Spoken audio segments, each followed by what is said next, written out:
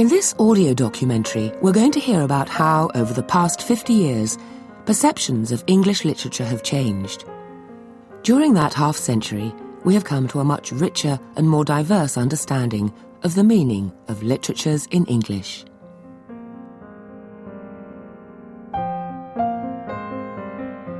There's a question of how we relate English literature to Englishness, and something new has happened there. More or less until our present moment, or certainly until the 20th century, English literature and Englishness always went together. Professor Terry Eagleton is highly respected as arguably the UK's leading literary critic.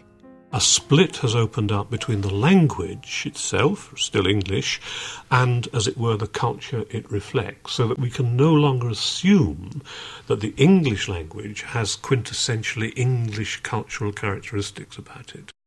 Professor Terry Eagleton. The Open University.